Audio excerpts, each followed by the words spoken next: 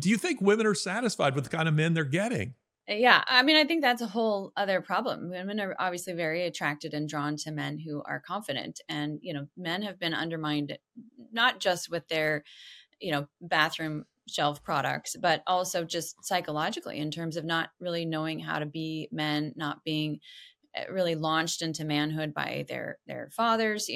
There's just this incredible amount of young men and even older men. I know plenty of them who are, seeming, you can look at them and still say, you might be 60, 65 years old, but psychologically, I think you're still about 15. Well, it is my pleasure to have with me on Ideas Have Consequences, Carrie Gress. Carrie is the author of this superb a book right here, The End of Woman, How Smashing the Patriarchy Has Destroyed Us. Glad to have you with us, Carrie. Thanks so much for having me. It's great to be here. Well, I'm sorry we couldn't do it in studio, but as I recollect, you were coming, but then you forgot and you went to the beach. That's Um, exactly what happened. Exactly what happened. that's my He was recollection of calling what and I happened. had to go. Exactly. The subtitle to this book actually intrigues me because it's not how feminism has destroyed women, it's how smashing the patriarchy has Yeah. destroyed women. Are you just saying the same thing from the other side, or is there a slight distinction that you're trying to make there? Yeah, well, I think the key issue is just to really recognize how when you pit the sexes against one another, you're not no one's going to come out a winner.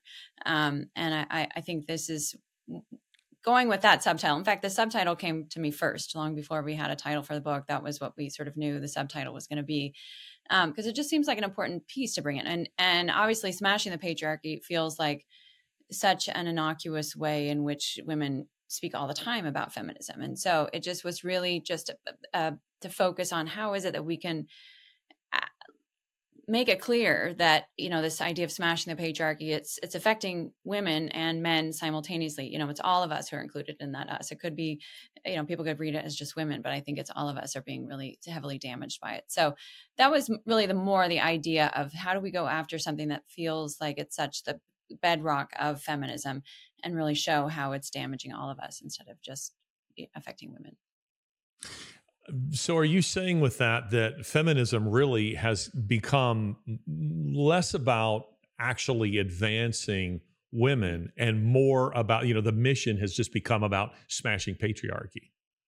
Yeah, well, I mean, among other things, but yeah, I think, this was the interesting thing about my research was really just seeing how feminism has been an ideology from the beginning, almost the very earliest days of it. And so as a result, that the well, and part of that is because they're asking the wrong question from the very beginning. They're asking, how do we make women more like men? Because they saw the lives of men and thought, okay, they look easier and better, and there's no babies and fertility and all of these kinds of children to raise. And so that has been really the driving question about it. And so when you take a group of people and try to reorder altogether their whole human nature, you're going to end up with some very serious problems. And you also have built into that question a kind of envy, which we see playing out all the time around us. This dynamic where women want to be more like men, but they're also asking men to be more like women. And so there's this sort of weird schizophrenia going on. We love you and we want to be like you, but we also hate you and want you to be different. So,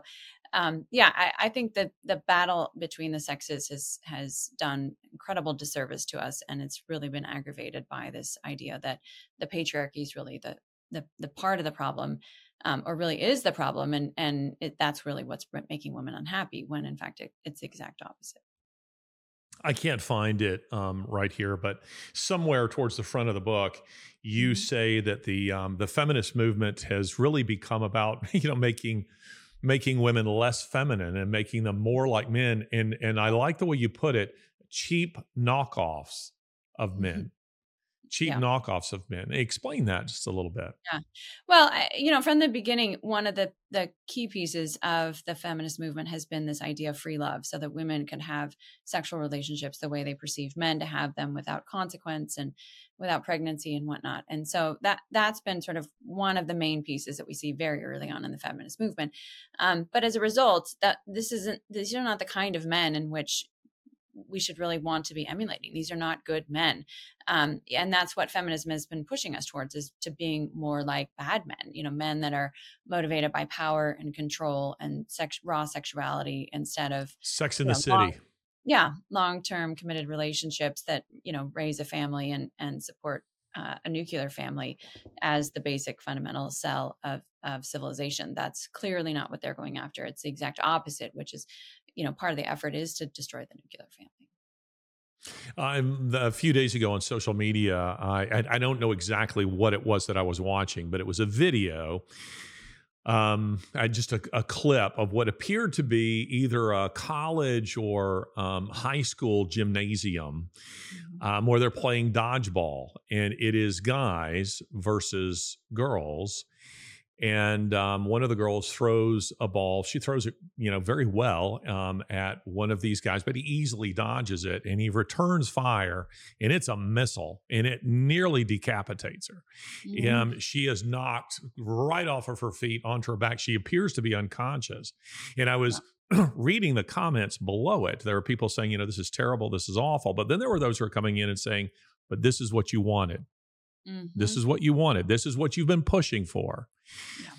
Yeah.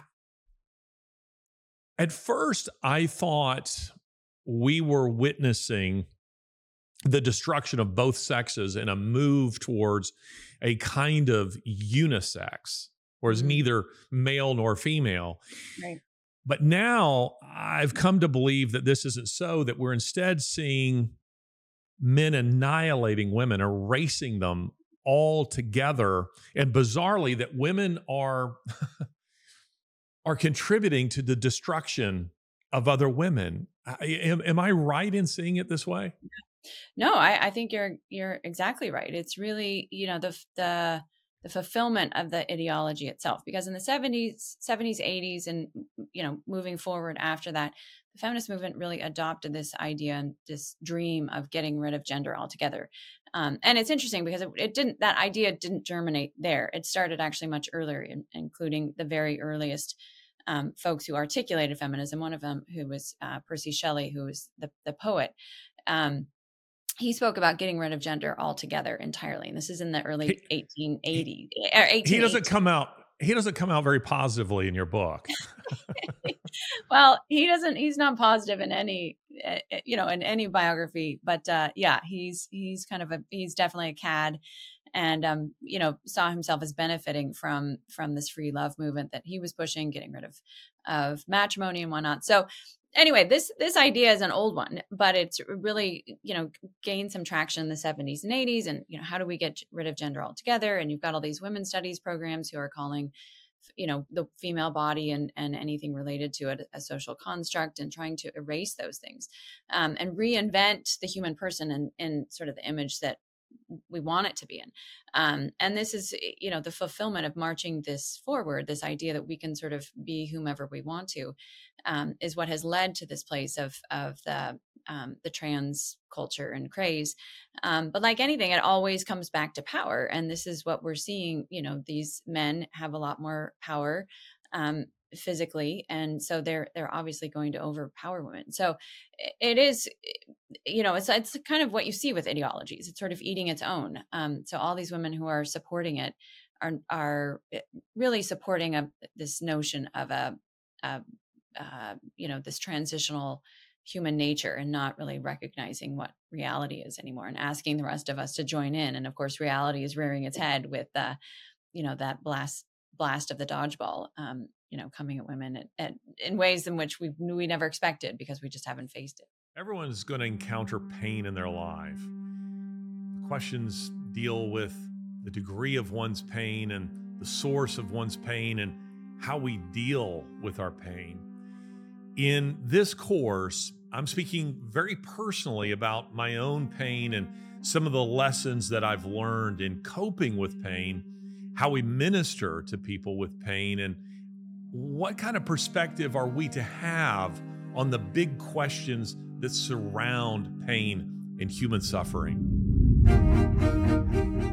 Why would you take a course like this? Well, presumably, if you haven't suffered in your own life, you will encounter people who do, and undoubtedly some of them are people who are very near and dear to you. I think it'd be very helpful for you to take a course like this in order to understand what they're experiencing and the way that you minister to people in those kinds of circumstances. So I'd love for you to take this course of mine. And I want to tell you this, that when you subscribe to Tome, you get access not just to my course, but to more than 100 other courses that are dealing with very practical issues and assisting you in living and in flourishing. So where can you get this course? Well, you can't get it at Amazon. You can't get it at Apple. You can't get it at Netflix. You can only get it at Tome. So I want you to go to tomeapp.com/pain to learn more about my course. Let's get back to the podcast.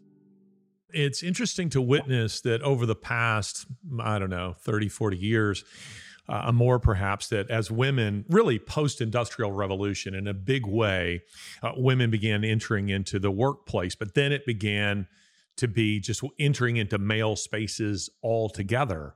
Now we're seeing men go in the opposite direction. Men like, Leah Thomas, so-called Leah Thomas, the swimmer, going into female spaces. Again, yesterday I'm reading of a young man in high school, I believe, who ranked 174th in cross country. Did you see this as well? I think so. Yeah. I mean, it's just dominating in women's cross country, a girls cross country, and now he's ranked fourth in the state or the country or something like this, and moving straight up. Where is all this going to end? I mean, if the brakes aren't put on this, where do you see this train going? Yeah. Well, I think that's a great question. I think a lot of it depends on several things. One of which is just the transitioning itself and the medical aspect of it. I mean, gratefully, we're seeing brave women like Chloe Cole and others who have detransitioned, sort of fighting back and speaking out against it. Obviously, someone like Riley Gaines is doing an amazing job speaking out against it, and making the point that if we don't stop this, then it just ends up in sort of this third category of the trans, but they're going to be all men anyway. It's not like women are going to be able to compete in that sphere anyway. So it just is creating, duplicate realities. And of course, you can imagine that splintering itself even further with further distinctions about whatever people want to transition into. So yeah, I think some of it is going to be just to see what happens on the medical level, because I think it's going to be lawsuits that are going to stop a lot of the transitioning that's going on right now. That it's sort of the wild, wild west out there right now. And as more transitioners are detransitioning, that's where we're going to start seeing lawsuits, and that's where things will, I think, calm down significantly once those multi-million-dollar suits are siding with the detransitioners. But yeah, I think culturally there's a huge fight because of the fact that you do have so many women who are supporting this, very blindly, and just assuming that this is some sort of next step in the progress of humankind, and not realizing the incredible damage that's being done to everybody with it. 30 years ago, I read the doctoral dissertation of Elaine Tyler May, Stanford University, and she wrote it became a little book titled "Adultery and Divorce in Post-Victorian America." It's not very big, but I was fascinated with her thesis, and particularly, on the left coast. To my knowledge, she's not a believer. And her argument was that marriage shifted from being about duty and responsibility to becoming about self-fulfillment. Everything became about self-fulfillment. And she tracks, the divorce rate from, say, 1880 to 1920. And then with the Industrial Revolution, women entering into the workforce in large numbers, and then much larger numbers in World War II. And all of this, in her argument, was the destruction of marriage, and thus the destruction of the family. Was the feminist movement ever about anything other than self-fulfillment? I mean, did it ever really? Yeah, you give a few nods in the book to the feminist movement, but not really, because at the end of the day, it feels like the feminist movement was always about self-fulfillment, never really about any kind of altruistic motives. I mean, some of these founders of feminism, you show them to be very broken people. Yeah. Yeah. No, I think that's a great question. And I've been asked that before about this specific issue. And I think this is the hard thing is we have been so really indoctrinated to believe that the feminist movement has been sort of this beneficent grandmother that's sort of guiding us and looking over us and trying to protect women and get us jobs and things like that. And it is kind of remarkable. You mentioned the Industrial Revolution, and I think there's a big gap, even before the Industrial Revolution, of recognizing how much work that women did inside the home and men did inside the home as well. There was sort of this a totally much different economy happening. And so women are doing a lot of work in different ways, and men are doing work in different ways. And that obviously changed dramatically with the Industrial Revolution.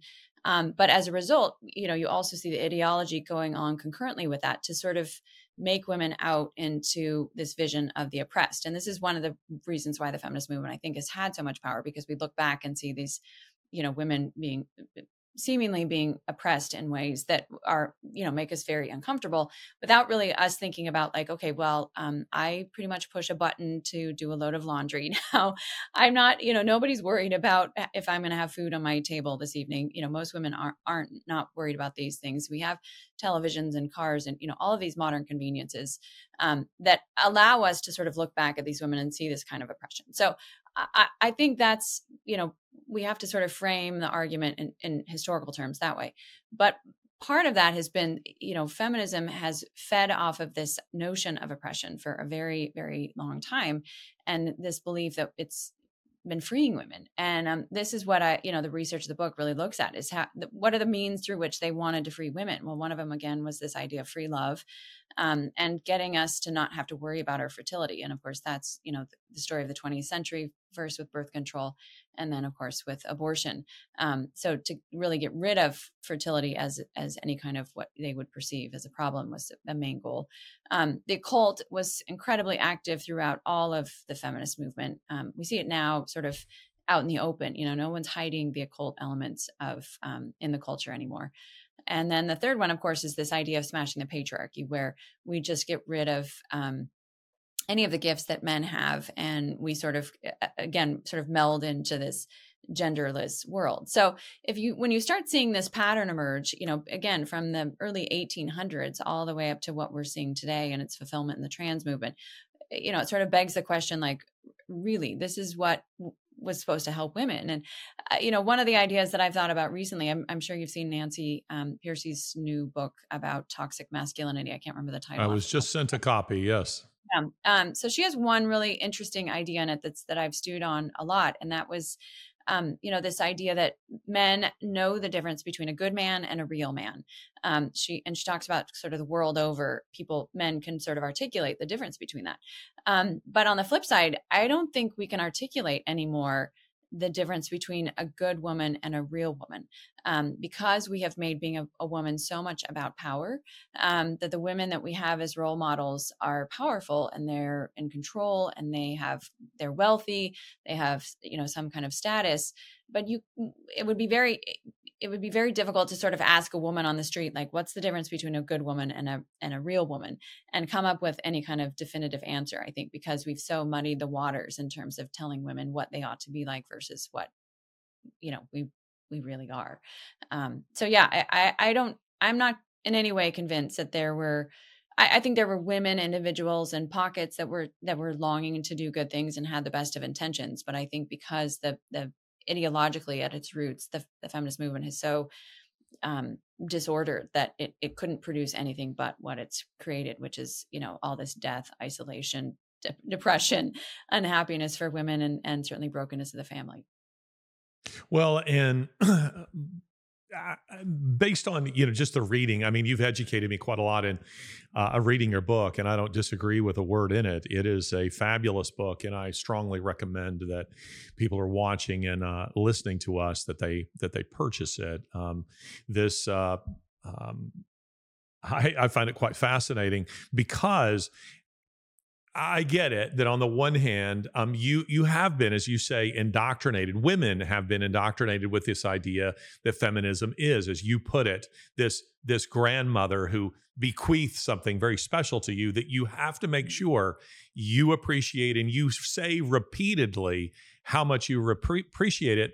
But as I was discussing this with my wife, she would say, no, I don't appreciate any of it, because it has led to the destruction, the annihilation of the unborn. It makes someone like me, meaning her, feel like somehow I'm really lesser a woman because I chose to stay at home, to homeschool my children, to dedicate myself to my family, and to then find myself at one of my, meaning me, at one of my, say, soirees where she's there with me, and somebody comes up to her, swirling white wine in a glass, and then says, so what do you do? And she says, well, I'm an at-home mom. And this is a woman, but this happens so many times, and she can feel the condescension, radiating towards her, as though somehow she's not achieved, really anything in her life. So I think there are those who would certainly disagree with that, but it seems to me that it is about not just liberation. I would maybe put it in more raw terms. I would say it's about power. Isn't it really about power? Mm-hmm. No, absolutely. And this is the idea. I mean, they've gotten us to think like Marxists. This is, the training that they have given us to think about our terms and our lives in terms of power, in terms of career, and also in very narcissistic terms, because they've led us to believe that our husbands and our children are obstacles to these ends that we should be striving instead of means to them. So, you can see very starkly in your wife's experience, just this dichotomy of, what's real versus what has been foisted upon us as this perception of good. And yet, it's not ultimately good, again, because of the destruction of the family, the huge numbers of abortions, which, if looking at those numbers alone, it tells us that it's actually the deadliest ideology in all of human history that we have any kind of numbers for. There's something like 74 billion abortions worldwide annually. And there's, people die roughly. We had in 2022, there were roughly 64 million people that died. So we are outstripping what everybody has died from altogether collectively, by 10 million, the number of abortions. So anyway, I probably said that very unclearly, but the point being, there's 10 million more abortions worldwide than there are people dying of everything else combined. And this didn't happen, overnight. This was absolutely part of the agenda, again, because women have been told that their fertility is a liability, and it's going to get in the way. And so we've got to sort of take care of it in order to take care of ourselves. So that's the real tragedy, is just how much we've taken that on and believe it deeply. Well, looking at a microcosm of the feminist movement, Me Too, initially, I think there were many people who saw this as having a very good motivation here, an altruistic motivation. Yeah. But then, I do a fair amount of work in the UK, and addressing Islam and this kind of thing, debating Muslims in Hyde Park, Speaker's Corner in Hyde Park, and a major scandal. I'm talking to a friend of mine who would appreciate your book, I think, very much, Melanie Phillips, who writes for the Times of London. Melanie's Jewish, by the way, but she gets lots of death threats. And it was one of her colleagues who broke the Rotherham scandal. If you're familiar with the Rotherham scandal, where these sex gangs all over Britain and all over Europe, Muslim sex gangs, the Times reported it, trying to be PC, reported initially as Asians. And then you had Sikhs and the Chinese and the Koreans all coming out and say, whoa. It was not us. Yeah. These were Muslim men, mostly Pakistani, a few Afghans. And at last count, according to The Independent, 19,000 white British adolescent girls have been systematically raped and trafficked all over Britain on, as the Times puts it, an industrial scale. It seems to me that if the feminist movement were really and truly altruistic, they would be addressing that. Instead, as you point out in your book, They're talking about the phantom racism of Meghan Markle, one of the most privileged individuals on the planet, Yeah. rather than addressing. I mean, most of the people I talk to, I dare say most of the people listening to this podcast have never heard of the Rotherham scandal, have never heard of it. And that's because it doesn't fit the PC narrative. What do you make of that? That where are the feminists for these girls? Why are they not stepping up for people like this? Yeah, no, I mean, I think you can see that across the board. We have all these studies that show that women are not happy either. I mean, that this is something you would think would be, Miserable. a huge thing that feminists could get behind, is how do we help women become happier? And the reason is feminism itself. I mean, this is it's creating incredible amounts of depression, suicide, substance abuse. All of these things are pointing to it. And it's again because they're trying to give women a human nature that they just don't have, and separate us from the family and those things that ultimately, serving others goes a long way into to making us happy. So yeah, it's incredible the amount of really hypocrisy. I mean, you can see it all over the place of just what it is that they pick and choose to promote versus the things that are objectively horrific that they, either are promoting or just ignoring. Well, I'll quote from your book. I tweeted this quotation. On top of everything else, women are not happy, says Carrie Gress. A dramatic 2009 study issued by the National Bureau of Economic Research revealed that women are not growing happier as feminist ideals are embraced. In fact, the opposite is true. In the 1970s, women rated their overall life satisfaction higher than did men, but it has been on a steady decline ever since. And then you add this, which I find fascinating.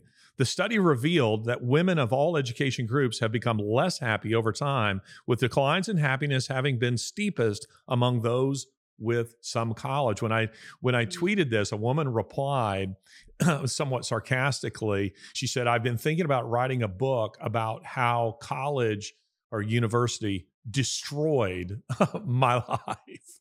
Yeah. Yeah. Build on this just a bit for me. Explain this. No. What's going on with this? What's the connection between education and unhappiness? Yeah. No, I think that's a great question. I mean, part of the what's happening is that the women that are educated, I was one of these women. You have this sense from the feminist movement. You have it from, and it's coming from everywhere. It's coming from, Oprah. It's coming from magazines. It's coming from, and now, of course, all over social media, just this pressure that you have to be a certain kind of woman. You've got to be ambitious. You've got to be successful. You have to be articulate, all of these things. And they tell us this is sort of like the track that we have to follow. And education is really the key to getting the jobs that we want and the kind of future that we want. And it's laid out very subtly, but it's very clear. There's no like off ramp. There's no alternatives to this. This is just what it is that we're told over and over again. Oftentimes, even in our own institutions too, that private institutions with some kind of faith base. This is also being promoted very, very aggressively. And so what happens is, so many of us end up in this place where we're like, I did all these things. I did all the things they told me I should do. Gratefully in my case, I figured it out before I, was too old to have children. But so many women that I have met are finding it out after the fact when they're 60, 70 years old. Their parents have died. Maybe they didn't have siblings, or they have one. But they don't have children. They don't have a husband. And they're saying, this was not the life that I was promised. This is not at all what I was looking for. So this is the hard thing, is that the culture has spent so much time focusing us on our careers that we get focused on the education. And then we think, somehow it's a bad thing if I interrupt that by getting married, or if I get we're told to get the degree before we have the husband, certainly have the job in place or loans paid for, all these kinds of things before we have children. So all of those things that are naturally going to lead us to a kind of happiness, especially in our older age, we're putting off, or choosing other things instead of them, because this is, again, what we're told over and over again is really how we need to live our lives. A young woman who works for me, I am walking by and I see on her giant, iMac or whatever it is that she has, that she's looking at the Facebook page of another young woman who is her rival for the affections of a young man. And she's looking at her face, this young woman's Facebook page. And I Mhm. said, listen, get off of there. It's going to depress you. And that is because you have to understand that her Facebook page, it's not reality. It's pictures of her, and standing in front of Iguazu Falls in South America, and the Eiffel Tower, and with beautiful people. I mean, it is the very best of all of her life, and it has established for you a kind of standard that's Mhm. unreachable. Do you think social media, I guess particularly with young people, yeah, Mhm. young women, do you think it plays a role in this depression that you're speaking of in here? Yeah. No, I think you're exactly right. I think, Abigail Schreier lays it out very, very clearly in her book, Irreparable Damage, which is about gender dysphoria among young girls. And, she says this was non existent before the smartphone. And, it started coming on strong with the arrival of the smartphone. And therefore, you've got all these young girls who are constantly comparing themselves to others. It just exacerbates everything, all of the female weaknesses. And we're not really seeing anything in its place because, of course, the culture isn't saying, you should actually become you. There's something good about being good. There's something good about being virtuous. Instead, it's so focused again on power and appearances and ambition. All of these things that I think make women feel incredibly insecure about just being a good person and loving others and giving of themselves in other ways. None of that messaging is getting across. So absolutely, I think that's the hardest part is it makes everything so superficial um, and also it really strips us of the richness of relationships that I think women really thrive off of. We love rich relationships. We love being in connection with people. We can dial into people very easily. This is one of our the greatest gifts that women have. Obviously, men have it to a degree, but this is, women thrive off of this, and that's, sort of snips away at those kinds of virtues because it doesn't encourage them in any way, and it just, leads us to this very superficial, um, goal of looking good instead of actually being good. You are talking about, and again, we were talking about the subtitle to your book, which says How Smashing the Patriarchy Has Destroyed Us. Mhm. And you were just pointing out how it's not just feminism transforming women, but it's transformed men.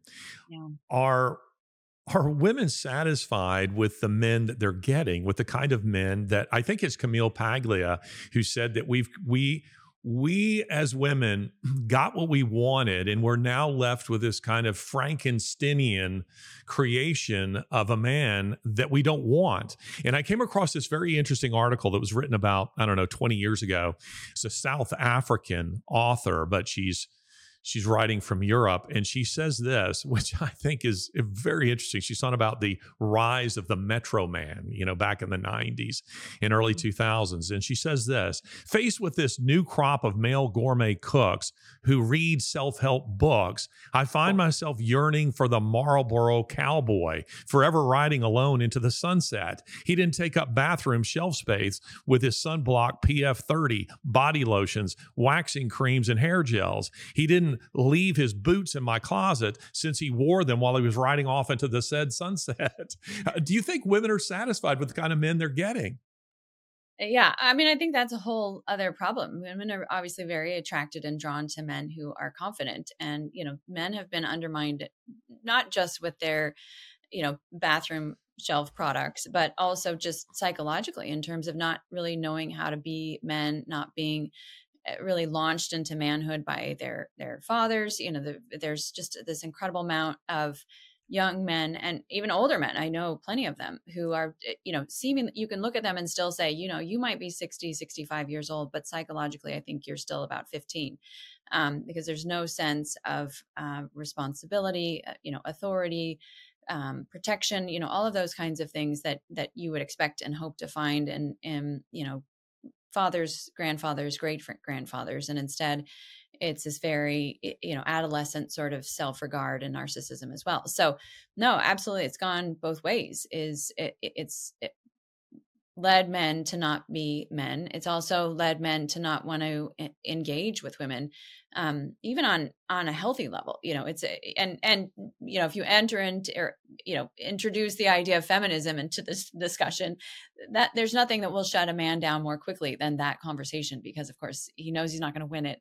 There's no way he can come out the winner on that kind of a conversation. So yeah, I think that on so many different levels, the damage is just, it's, the wreckage is really everywhere.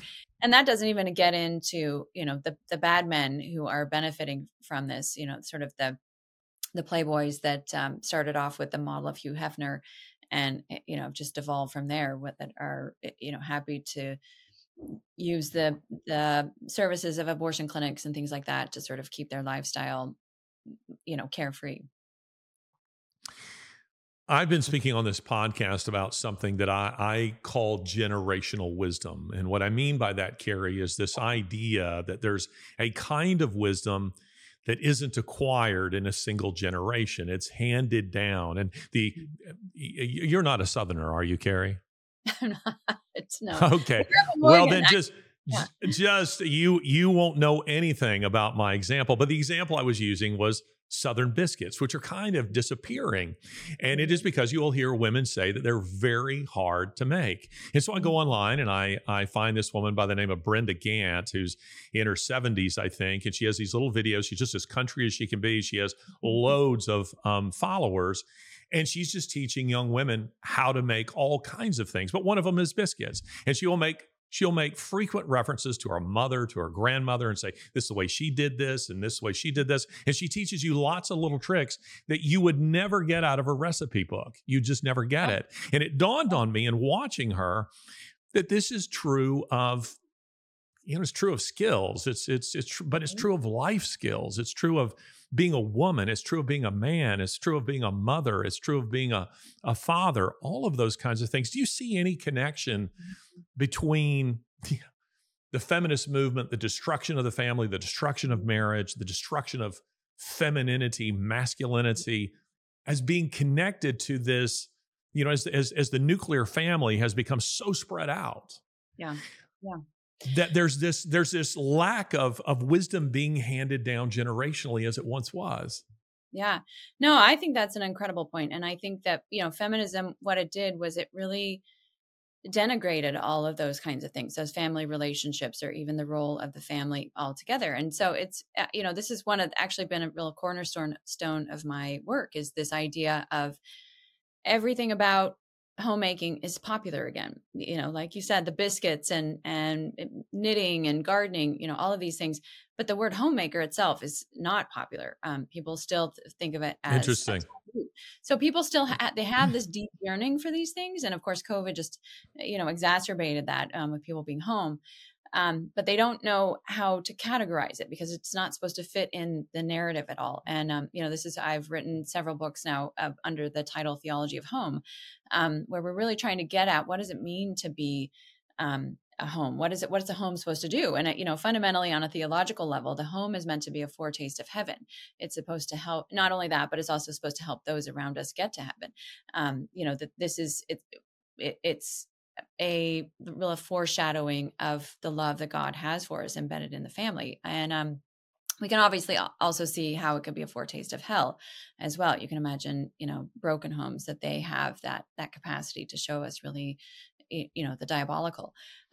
So anyway, I think, just the reaction we've had to these books, it's been incredibly heartening, because I think people are hungry for this. They want something deeper. They want to get back and tap into this kind of wisdom that we know existed at some point, but we don't get at our fingertips. And I think even just the hunger that women have for mentors is there's a whole industry sort of booming off of that, because women just didn't have the mothers that taught them how to make a chicken, or like you said, the biscuits, or even a pie crust. So these are things that we love to be able to make, because there's just this implicit joy in being able to feed people delicious food, and not only the food, but also the conversation and the conviviality and the connection that comes from serving a beautiful and delicious meal. So yeah, I think these are huge issues that feminism has completely, cordoned us away from. And some of it is sort of seeping back into the culture just because we have a desire and, deep hunger for these things. Well, I think there's a corollary here, and that's an additional lie that people have subtly bought into, that Google is the replacement for generational wisdom. Mhm. You don't need your grandmother anymore. You don't need your mother. Right. You just go to Google or YouTube and you find Yeah. what you want there. Yeah. I want to hit on an issue that you touched on just a few minutes ago, and that is the occult. One of Mhm. the things that really surprised me in reading your book and in talking to you just briefly is the connection between feminism from its very beginning. It Yeah. isn't. You're making the argument that feminism wasn't hijacked Mhm. and turned into the occult, but rather it was tied into the occult from the very beginning. Tell us a little bit about that. Mhm. Well, and this goes back to Percy Shelley, whom I mentioned previously. The English poet. He died, I think, in 1829, maybe.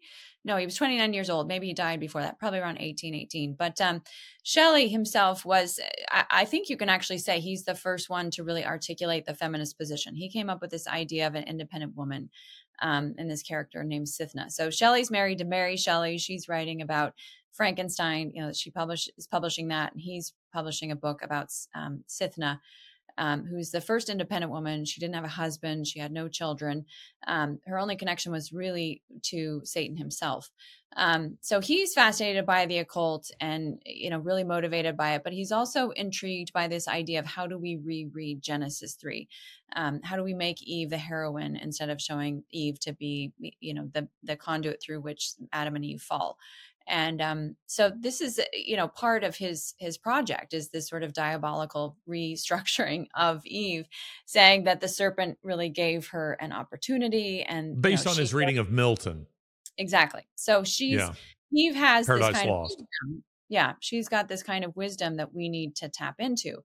And this was just an idea that sort of took hold in the 1800s, and you see it, coming through the work called Theosophy, which was a kind of esoteric blending of all kinds of well, we wouldn't call it new agey then, but voodoo, and all kinds of cult activity going on in the 1800s by a Russian noble. And this also gets picked up by Elizabeth Cady Stanton, who was very anti-Christian. She was raised a Calvinist, and rejected her faith, and was actually actively working against Christianity. She wrote a book called The Women's Bible, and it sort of reads like an angry adolescent who, she just goes through, and anytime a woman is mentioned, she just can't leave it alone. She's got to have her commentary about how oppressed she is and how awful it is and whatnot. So anyway, it was very much a thing in the 1800s, from Shelley's influence. But you also have this huge, um, the Second Great Awakening going on in the United States. But behind that are seances and mediums, and so Elizabeth Cady Stanton and Susan B. Anthony were very involved with mediums, and with women who would hold seances for them and try and help them figure out what they should do and the directions in which they should go. And part of that was even the Seneca Falls conference that Elizabeth Cady Stanton used, which, the story goes, that was what really kicked off the women's movement. And in fact, she got the idea for it at what she calls her spirit table, where the spirits were knocking and informing her of how she ought to approach this problem. So yeah, it was really astounding to dig into all of this and see just how deep the occult was embedded in the movement from its very inception. Well, you say this on page 22: Wicca, or witchcraft, has more adherents in the United States than there are members of the Presbyterian Church USA. Now, I would say there's not much difference between, Wicca and the PCUSA. Yeah. I say I'm a Calvinist, and as so I look at the PCUSA and I go, yeah, okay, come on. I mean, these guys they don't really have any theology, but that's actually quite startling. Either that means there are a lot of Wicca people, or the PCUSA is what I think it is, which means they really don't have many members. I mean, tell us Right. what's going on with this. This is quite Yeah. shocking. You make mention of Madonna. I'd forgotten about this, but her 2012 Super Bowl performance, which was quite demonic, and this was probably in the process of being published before it happened. But then you had Sam Smith, Yes. Yeah. It doing was something. right in What? the Or middle of excuse me, is his name Sam Smith? Is that's his sounds name? right. Yeah, I that's think right. that Sam Smith doing something. Was that at the Super Bowl? Where was that? Where he was doing that blood drenched, um, anyway. was one of the Uh, uh, award ceremonies, I thought. that's right. You're right. It was the Grammys or something like Mhm. that, where Right. she was where he was doing this, Yeah. and it's openly demonic, kind of stuff. And then you have somebody like Beyonce, making Mhm. references to her demon spirit. Yeah. This is Yeah. jarring to see a culture go full on embrace of Mhm. the satanic. I mean, Mhm. uh, I was having a very interesting conversation with Oxford University professor John Lennox, who's a longtime friend of mine and kind of the C.S. Lewis of our time. But together we've been addressing atheism, academic Mhm. atheism, for about 16, 17 years now. And we were discussing how this has morphed into something that isn't really a belief in no spirit whatsoever, but it is morphed into a belief in, it's like G.K. Chesterton says, it's not that you won't believe anything when you deny there is no God. You will believe anything. You'll believe everything. Right. What is this connection? What's going on here that feminism has this connection with the occult? Yeah. Well, this again goes back to Katie Stanton, and one of the things that happened with the mediums in this second great awakening is that women realized they actually didn't need a pastor anymore. They didn't need a priest. They didn't need a man to mediate between them and God anymore. When you have these spirits who will knock on a table and tell you what you ought to do, or what people from beyond the grave are suggesting, it can just be done through women. And this was, a radical new idea at that era. And so you see this sort of happening over and over again. And I think throughout history, you can see a rise in paganism and witchcraft, certainly when Christianity is weak. But it's also a means through which women feel powerful. And so this is what the feminist movement is really, riding on this wave of the occult, because it gives women this false sense of power that they can control things on their own, instead of in any way being embedded into some sort of church community that is also being led by men, which is obviously part of their problem, as they perceive it. So yeah, it's just one of those things that, again, in the 60s and 70s, there was just this incredible explosion, partially because we know what happens with the culture, but also because it was just seemed like a very attractive way for women to be powerful and to not need men. Was through these ideas of witchcraft. There were also the rise in the population of this demon named Lilith, who, Lilith Fair was a festival of musicians. And she's known as this sort of female demon, but also someone who rejected Adam. Again, you go back to Genesis and this rejection of biblical principles. So yeah, it's just exploded. And it really, I could write a whole book just on this topic. And I didn't want to do that because I really wanted people to grapple with the ideas and see kind of the logical and ideological thread of it. But the occult piece is just overwhelming, and not at all hidden, and very much, even one of the books in the 70s, the Sisterhood is Powerful, that was edited by Robin Morgan, actually had spells in the back of it, sort of everyday use kinds of spells in the back of this sort of feminist anthology. So it's been out in the open, I think, from the beginning, and just fits into that narrative of women are important and men are not. And this is how they sort of feed it, by all of this brokenness of that is rendered because of the occult. That's an interesting statement. This idea that it's not about equality, that women are important and men are not. Yeah. Develop that just a bit. Yeah, I mean, that's kind of what you see. That, I think this is somewhat stated, very subtle ways, but it becomes much more out in the open kind of argument in the 70s. And even there was this group called Scum. I can't remember exactly what the acronym was for, but something about killing men. And you hear it, sort of Sounds like a leak out. great name for a group like that. It's true. It's perfect. But you hear it leaked out, by other people in the culture about, wanting to get rid of all men. And, it's interesting too that we see so many women sort of leaving the feminist movement when they have sons, because they just don't know what to do with this affection that they have for a male, because they've been taught over and over again, men are oppressors, men are bad, men are, toxic and need to be thwarted. And so, yeah, it's definitely another one of those threads that, doesn't make it to the surface all that often, but if you look for it, it's certainly there, because it's just so, in so many respects, just such a vile concept of how do we just get rid of men? Because of course it's truly the belief that women are better than men. Women are sort of the pinnacle of relationships. That the lesbian relationship is one that ought to be privileged in their belief, because there's no serving a man in that relationship, and there's also no risk of pregnancy. So that's really why it's idolized on so many levels by feminism. We've got just a few minutes left here, Carrie. Have you seen the statue of Ruth that was supposed to be, honoring Ruth Bader Ginsburg? This demonic I haven't seen it. statue that was done by an Indian artist. It is startlingly Wow. demonic. Shows, what is supposed to be her face, but with horns, and then Medusa like, Wow. serpents kind of coming out of the Right. side of her head and then Mhm. wrapping around her, and then her feet become like snakes. Oh, And it's very large. I want to say it's maybe 8 or 10 feet. And the artist who did it is an Indian artist, that is to say, from India. And it says that this is, a blending of various gods and goddesses mhm. and deities, and it's the Sounds amazing. idolized version of a woman. But it's to your point, it is absolutely demonic.